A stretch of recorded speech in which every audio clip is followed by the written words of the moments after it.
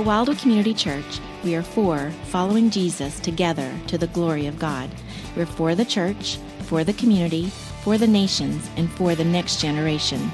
To contact us or for more information, see our website at wildwoodchurch.org. Today, we are going to be celebrating and remembering the events of Palm Sunday, specifically looking at the scripture that details for us what happened on that first Palm Sunday as Jesus approached Jerusalem just a few days before he would go to the cross. We're going to see that in John chapter 12, verses 9 to 19.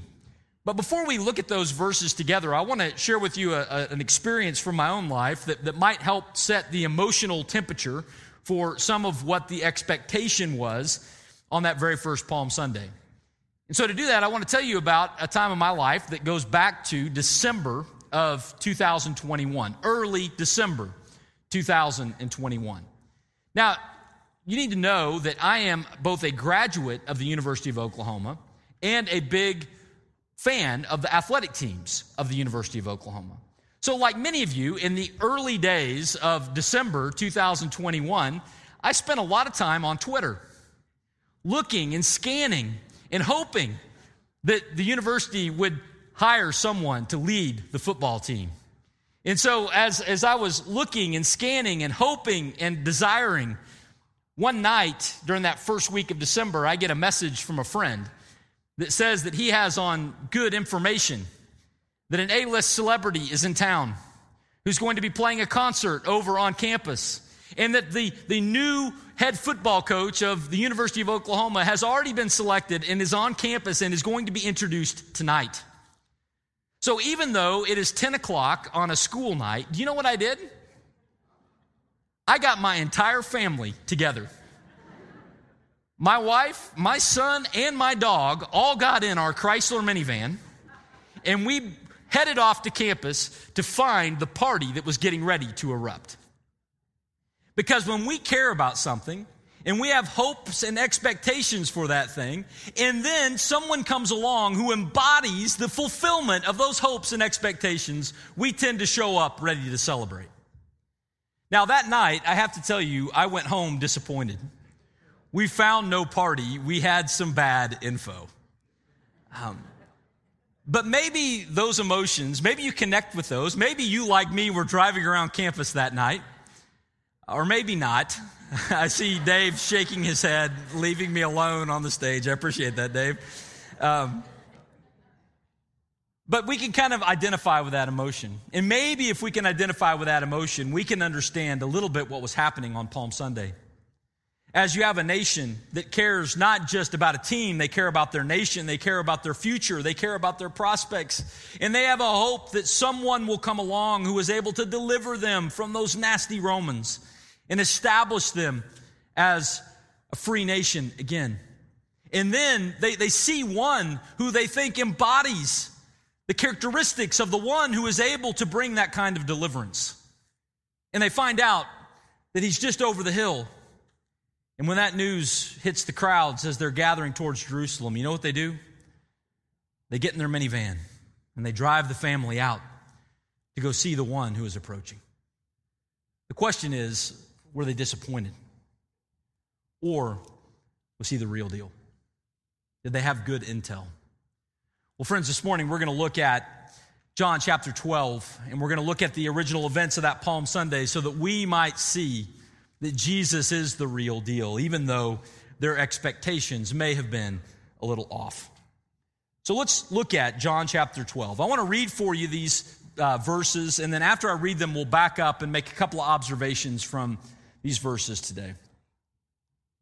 John chapter 12, beginning in verse 9, says this. It says, "When the large crowd of the Jews learned that Jesus was there, they came, not only on account of him, but also to see Lazarus, whom he had raised from the dead. So the chief priests made plans to put Lazarus to death as well, because on account of him, many of the Jews were going away and believing in Jesus. Well, the next day, the large crowd that had come to the feast heard that Jesus was coming to Jerusalem. So they took branches of palm trees and they went out to meet him, crying, 'Hosanna, blessed is he who comes in the name of the Lord, even the King of Israel.' And Jesus found a young donkey and he sat on it, just as it is written, 'Fear not, O daughter of Zion. Behold, your king is coming, sitting on a donkey's colt." His disciples did not understand these things at first, but when Jesus was glorified, then they remembered that these things had been written about him and had been done to him. The crowd that had been with him when he called Lazarus out of the tomb and raised him from the dead continued to bear witness. The reason why the crowd went out to meet him was that they had heard that he had done this sign. So the Pharisees said to one another, "You see that you are gaining nothing. Look, the world has gone after him." And so we have John's account of what happened on that first Palm Sunday. Now I mentioned we're going to see two things from these verses today. So what are those two things? The first thing we're going to see is this. We need to see that Jesus drew a crowd. Jesus drew a crowd. As he approaches Jerusalem on that Palm Sunday, the world went out to meet him. There were people that gathered around him. And I want you just to think for a moment, what draws a crowd today? What causes people to run out to meet someone? Well, it might be because they're really good at something. They're really great at a sport, or they're really great at leading a company or a nation, or maybe they're famous just because they're beautiful. There's a whole industry in our world today where people will flock to people just because they're beautiful. They're famous for being famous. But we live in a world where people are drawn to different individuals. And so the question we ought to ask is, if people are drawn to Jesus, what drew them there? On what basis did Jesus draw a crowd? And when we think about that, we might be a little bit surprised, because we remember verses like Isaiah 53, verses 2 and 3 that say this. It says, "He," speaking of Jesus, "had no form or majesty that we should look at him, and no beauty that we should desire him." In other words, Jesus looked normal. He did not glow. He wasn't the prettiest person that ever lived. He did not have a halo that hovered just above his head. Jesus looked quite normal. There was nothing in his physical appearance that drew people to himself. So Jesus drew a crowd, but he didn't draw a crowd because of how he looked. And then we remember what else those verses tell us. That not only did he not have much in what he looked, but there was a certain segment of people, at least, that rejected him. It says that Jesus was despised and rejected by men, a man of sorrows and acquainted with grief. And as one from whom men hide their faces, he was despised, and we esteemed him not. And so the question we ought to ask is, well, which is it? Did Jesus draw a crowd, or was he one from whom people hid their face? And the answer to that question is, well, it depends on who we're talking about. You see, the religious leaders of Jesus' day, the chief priests and the Pharisees, the Sadducees, that group, those folks rejected Jesus. They despised him, and they sent him to be a man of sorrows upon the cross. There was a group of people, religious people, who rejected Jesus in the first century. But they didn't represent everyone. There were many others who flocked to him. So what drew them? If it wasn't his physical appearance and it wasn't the endorsement of the religious elite, what drew people to Jesus? And friends, the answer to that is who Jesus was and how he treated people. See, the sinners and the tax collectors gravitated to Jesus. The religious people looked down their nose at Jesus. See, Jesus treated people, all people, especially those who have been cast off by society. He treated them with respect and with dignity. People who were sick came to Jesus that they might be healed. Relatives of people who had died came to Jesus with hopes that he might raise their loved one from the dead. Confused people came to Jesus that he might enlighten them about what God was really like, and he might teach them truth in these amazing parables that they might be able to understand just a glimpse of what God was really like. People that were told, "You're not welcome here," came to him because he said, "Let even the little children come unto me." And he interacted even with the despised of society like the Samaritans. You see, Jesus drew a crowd because of who he was and because of how he interacted with people. And so with that background, we see a scene begin to play out on that first Palm Sunday. It says that a large crowd was gathering. Now, who was this large crowd? Well, it's important for us to remember that this event happened at the beginning of the Passover celebration. Passover was a primary Jewish holiday, and with it brought a lot of people traveling to Jerusalem to celebrate that holiday in the city, because it was in the city of Jerusalem where the temple was. That was where they could make their sacrifice. And so people from all over, from a Jewish background, are headed to Jerusalem for the time of the Passover. Josephus will tell us that hundreds of thousands, if not at least 1 million travelers came to Jerusalem in the first century at the time of the Passover. So when it says that there's a large crowd of Jews, there was a large crowd of the Jews who were present that day. But it's important for us to see that this large crowd was congealing around one. This large crowd was gathering around one. They were coming from all over. They were headed to the city. But when word came that Jesus was there, this crowd began to focus around him. They began to gather around him to celebrate him because of who he was, because of what they had heard that he had done. And they began to celebrate as they saw him heading towards Jerusalem. The crowd was there, and the crowd was gathering around him. Now, the crowd was gathering not just around Jesus, but I think this is an amazing statement that John makes, but it makes sense when we think about it. He says they came not only to see Jesus, it says they also came to see Lazarus. Now who was Lazarus? Better yet, let me ask you a better question. What was Lazarus doing just a few days before this? He was, starts with a D, dead, right? And Jesus showed up. And what did Jesus say to Lazarus? Lazarus, come out. And guess what? Lazarus came out. And so that caused quite a stir. You can imagine a dead man that is now alive. People would want to interact with him. People would want to show up and say, hey, Lazarus. And he would say, what? You really are alive. Hey, Lazarus, do you want to have a meal together? And say, yes, I can't believe it. This guy was dead and now we're eating a meal together. People are flocking not just to see Jesus, but to see if what Jesus is said to have done was accurate. And they are able to verify it by talking to Lazarus. But not only did they get to see Lazarus, but think of who else was probably in that crowd.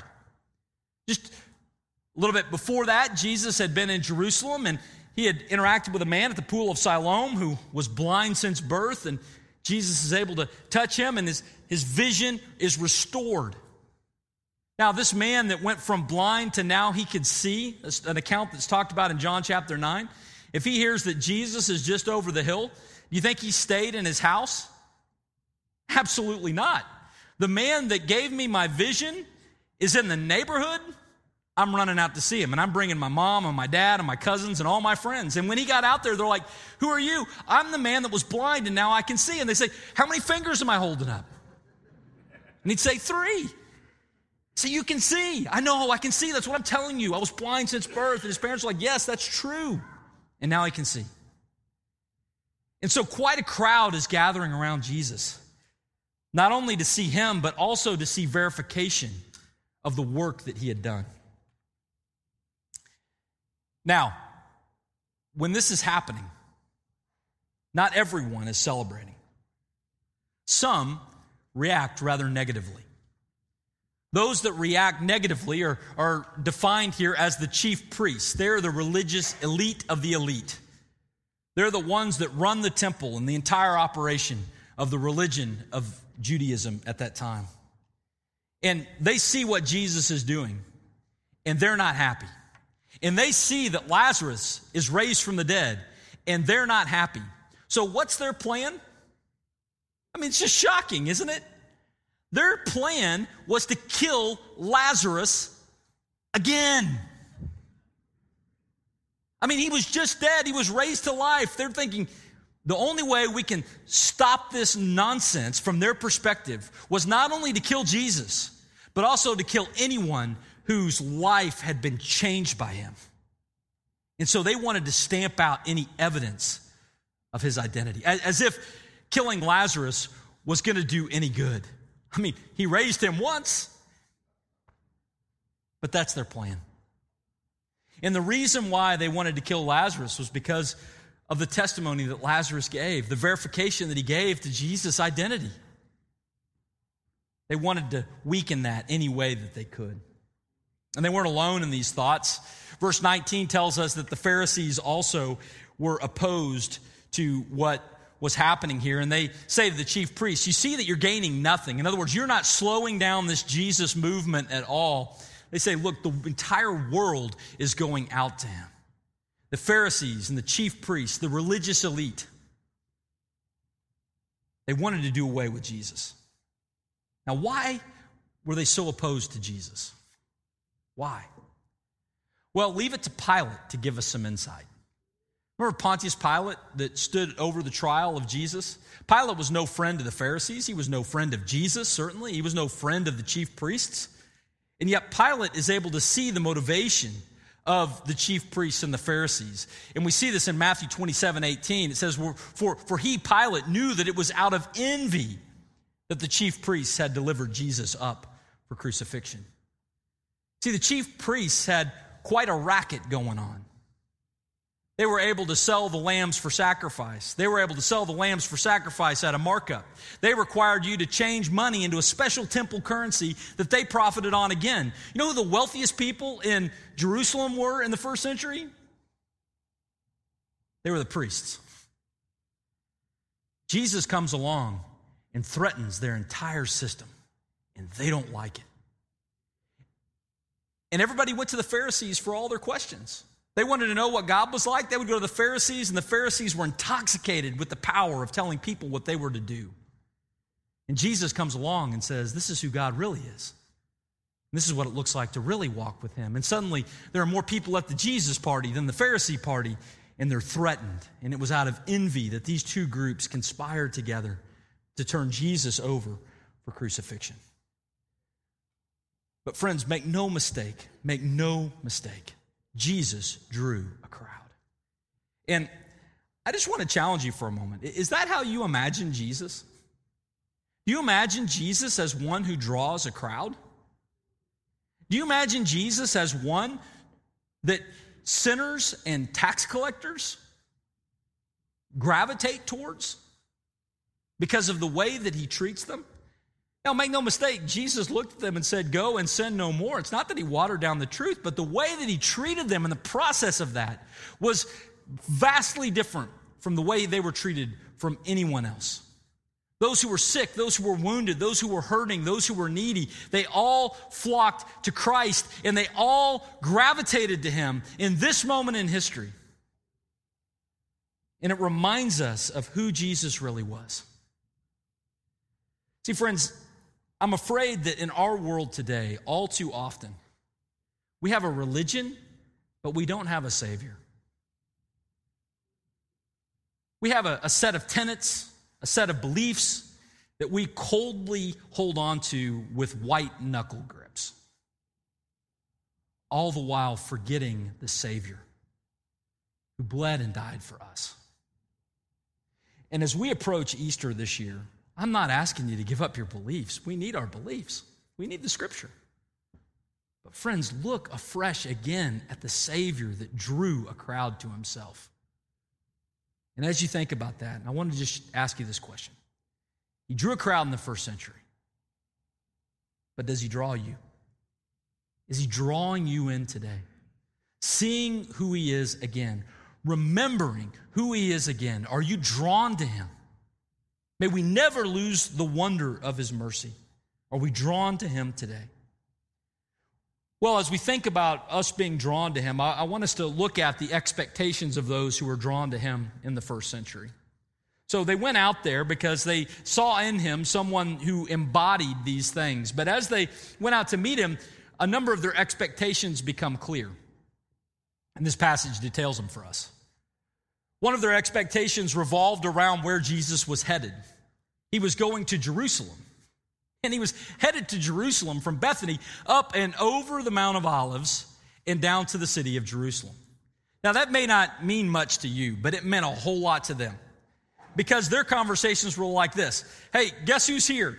Jesus. And that was a big deal because Jesus spent most of his time in the north, in the Galilean region. He didn't spend a bunch of his time in Jerusalem.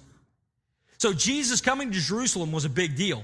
But he was coming to Jerusalem up and over the Mount of Olives, and that was significant because as they would talk, they would say, what do the Old Testament prophets say about Messiah's approach to the city?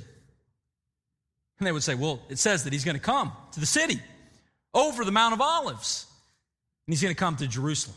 And so they start getting juiced. They start getting excited. Wait a minute. Jesus is coming, and he's coming through the Mount of Olives to the city of Jerusalem.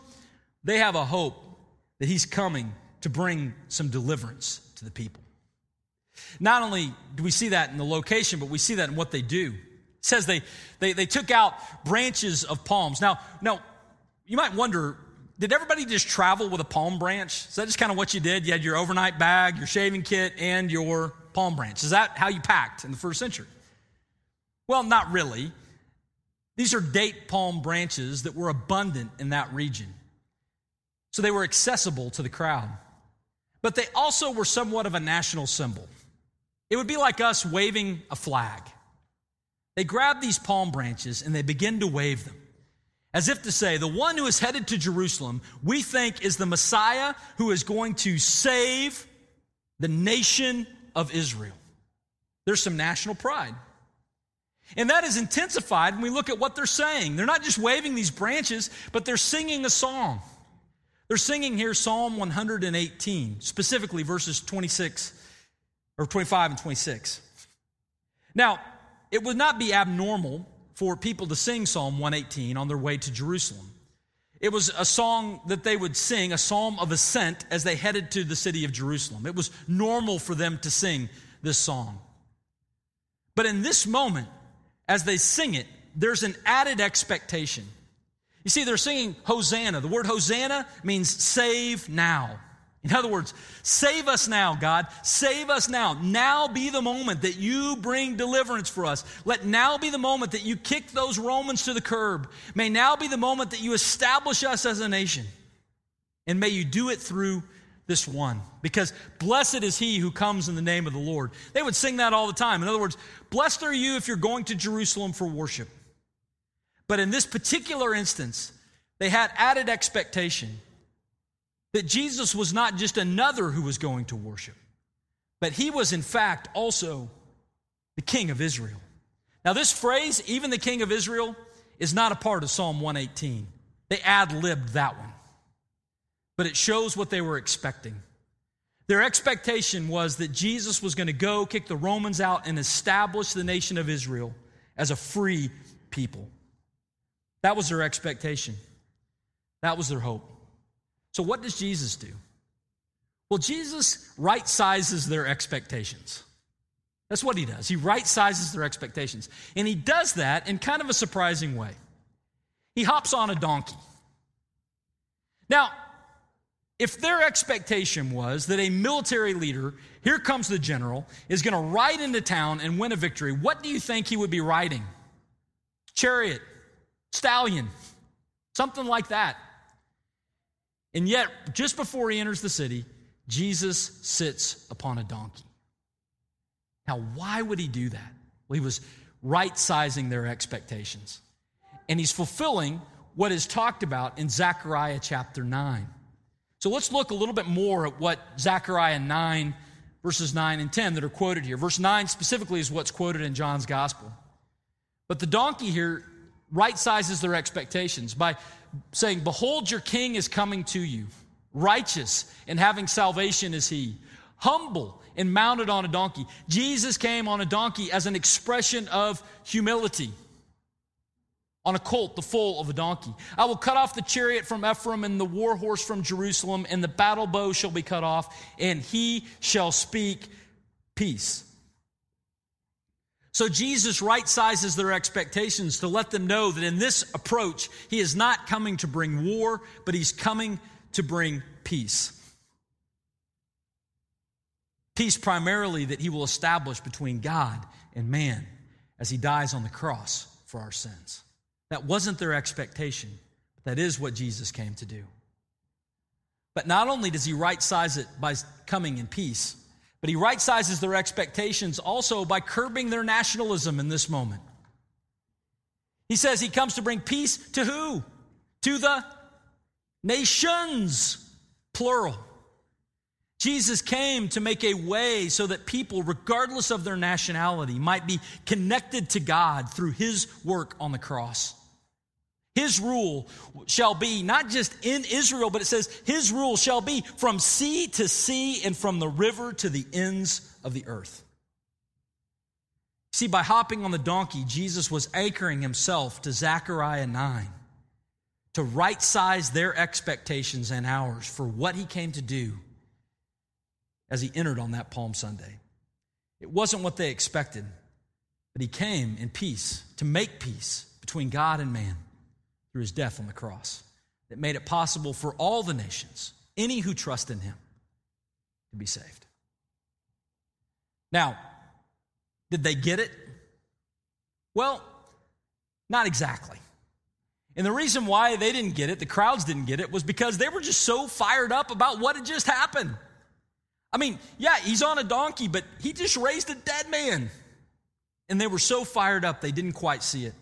And not only them, but even the disciples didn't fully get it in that moment. The donkey thing just went right past them. It was not until after Jesus was raised from the dead and Jesus taught them the scriptures that they saw the connection with Zechariah 9, that John was able to include it in his gospel for us today. But Jesus came, and he came to bring peace for us. Now, the question I want to ask is, does Jesus draw us in? In light of who he is, does he draw us in? Are we here today because we're merely honoring a religion, or are we here today because we want to honor the Savior? Are our emotions elevated today because of what Jesus has done for us? Or are we here today just out of pattern and habit and rhythm? Friends, may we never lose the wonder of his mercy. And some of the ways that we can fuel that in our hearts is we can remember our story. I mentioned earlier about the gentleman whose vision was restored at the pool of Siloam. The Pharisees and the chief priests, they really wanted to shut him up. They really wanted to kick him out of the synagogue, and they said, hey, what are you doing? And the guy says, I don't know everything about this Jesus guy, but what I know is that I was blind and now I see. And that was enough in that moment. See, friends, if we want our hearts to be drawn to Jesus, we need to stop, and like that man, we need to remember what Jesus has done for us. For many of you in this room who have trusted Christ at some point in the past, I want you to stop and remember what Jesus has done for you. And if you're here today and you have never placed your faith and trust in Christ, I want you to think about what you would like to see Jesus do for you. We're going to look at many of the things he has done for all who have trusted in him in just a moment. But we need to think and personalize this moment, remembering our story. And not only our story, but also remember the story of others. One of the great blessings of being in community is that we get to celebrate and remember what God is doing in others' lives. As a pastor, some of you might have a wrong thought about me, that every morning I wake up and there's a deep just river of passion that I have as I open the scriptures. There are mornings that way, but there are also mornings where it's a struggle to open God's word and to read it. There are dry times spiritually. But I'm so thankful for a church family, because as we gather together in community and we share what God is doing, I'm reminded that God is at work. And that's what happened in this situation. They were reminded that God was at work. They may not all have had their relative raised from the dead, but they got to see Lazarus, who was raised from the dead, and remembering what God had done enlivened the crowd and drew them to Christ. Being in community with others enlivens our faith. Now, what is it that Christ has done for us as we remember our story and we remember the story of others? Well, friends, he loves us and he died for us. He loved us and he died for us. But God demonstrates his own love for us, Romans 5 tells us, in that while we were yet sinners, Christ died for us. Don't forget it. If your story has forgotten that fact, you will not have the same expectation for Christ and warmth towards him. Remember that truth. He forgave us.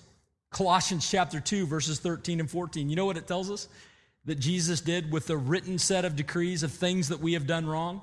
It says that they were nailed to the cross. You know what that means? That means that our sin is old news if we are in Christ. Jesus died 2,000 years ago. Our sin nailed to the cross then. If we trust in him, we can be forgiven. If we've forgotten that as part of our story and the story of others, we need to remember it. He's given us new life. Colossians chapter 3, verse 1 talks about the hope of the resurrection. Lazarus isn't the only one who gets to experience that, but all who are in Christ have a hope of resurrection in eternity. And we get to walk about in newness of life even today. We're not defined by our past, but we're defined by our heavenly identity in him. If the way that we talk about Jesus is the story that we tell, if it doesn't include the fact that he has given us new life, we need to remember that today. He's advocating for us. Right now, he is advocating for us when we sin. That means that when we sin, Jesus is in heaven saying to God, it's okay, he's with me. What a gift. What a blessing. 1 John chapter 2, verse 1 tells us that. Not only that, but he's given us his Spirit to empower us to live the life that he has called us to live. John chapter 14, verse 16 talks about the Spirit that will come and guide us into truth and empower us to live out the life that he's called us to live. What a gift. If the story that we tell of Jesus doesn't include him giving to us amply of his Spirit, we need to remember that today. And we need to remember that he has secured our future.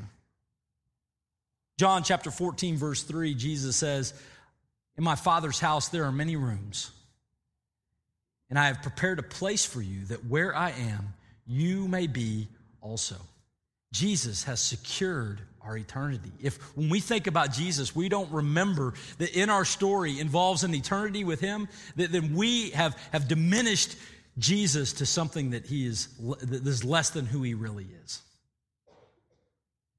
And so, friends, this morning as we're here and we remember what Jesus has done for us and for those around us, we need to be reminded that we are drawn to him because of who he is and because of how he has expressed who he is towards us. So that we gather here today on Palm Sunday, not just to practice religion, but to celebrate a person, the Son of God, who loves us, who bled and died for us. Now, Jesus came on that first approach to Jerusalem. And he came in peace to make it possible for people from sea to sea to have peace with God and to have a relationship with him. But later on in the scripture, we're reminded of the fact that Jesus is going to come back again. And later this year, we'll look at that in Revelation chapter 19. And when Jesus comes again, you know where he's going to go? He's going to go to Jerusalem, up and over the Mount of Olives, this time on a stallion, not on a donkey. And when he approaches, he's going to establish a kingdom. And then after that, you know what he's going to do? He's going to make a new Jerusalem that will be a place that you and I will get to experience if we have trusted in him. A place where our tears are no more. A place where our suffering is no more. A place where the things that weigh us down today have been rightly taken care of so that we might spend an eternity without their encumbrance. That's the new Jerusalem where we're headed. And so as we end our service today, we're going to sing a song about this new Jerusalem. And as we sing this song, you may not know this song, but as we sing it, here's what I want you to imagine. I want you to imagine Jesus approaching that new Jerusalem. And this morning, we get to gather around him as we sing this, celebrating who he is as we are drawn to him. Let's pray. Father God, thank you so much. Thank you for your word and your truth and the chance to remember that today. We pray now that you would just draw us not to just a religion and not to just a set of doctrines, but draw us to yourself, that we might remember who you are and what you've done, so that we might lift your name up on high as we celebrate you now, headed towards that new Jerusalem. In Jesus' name we pray.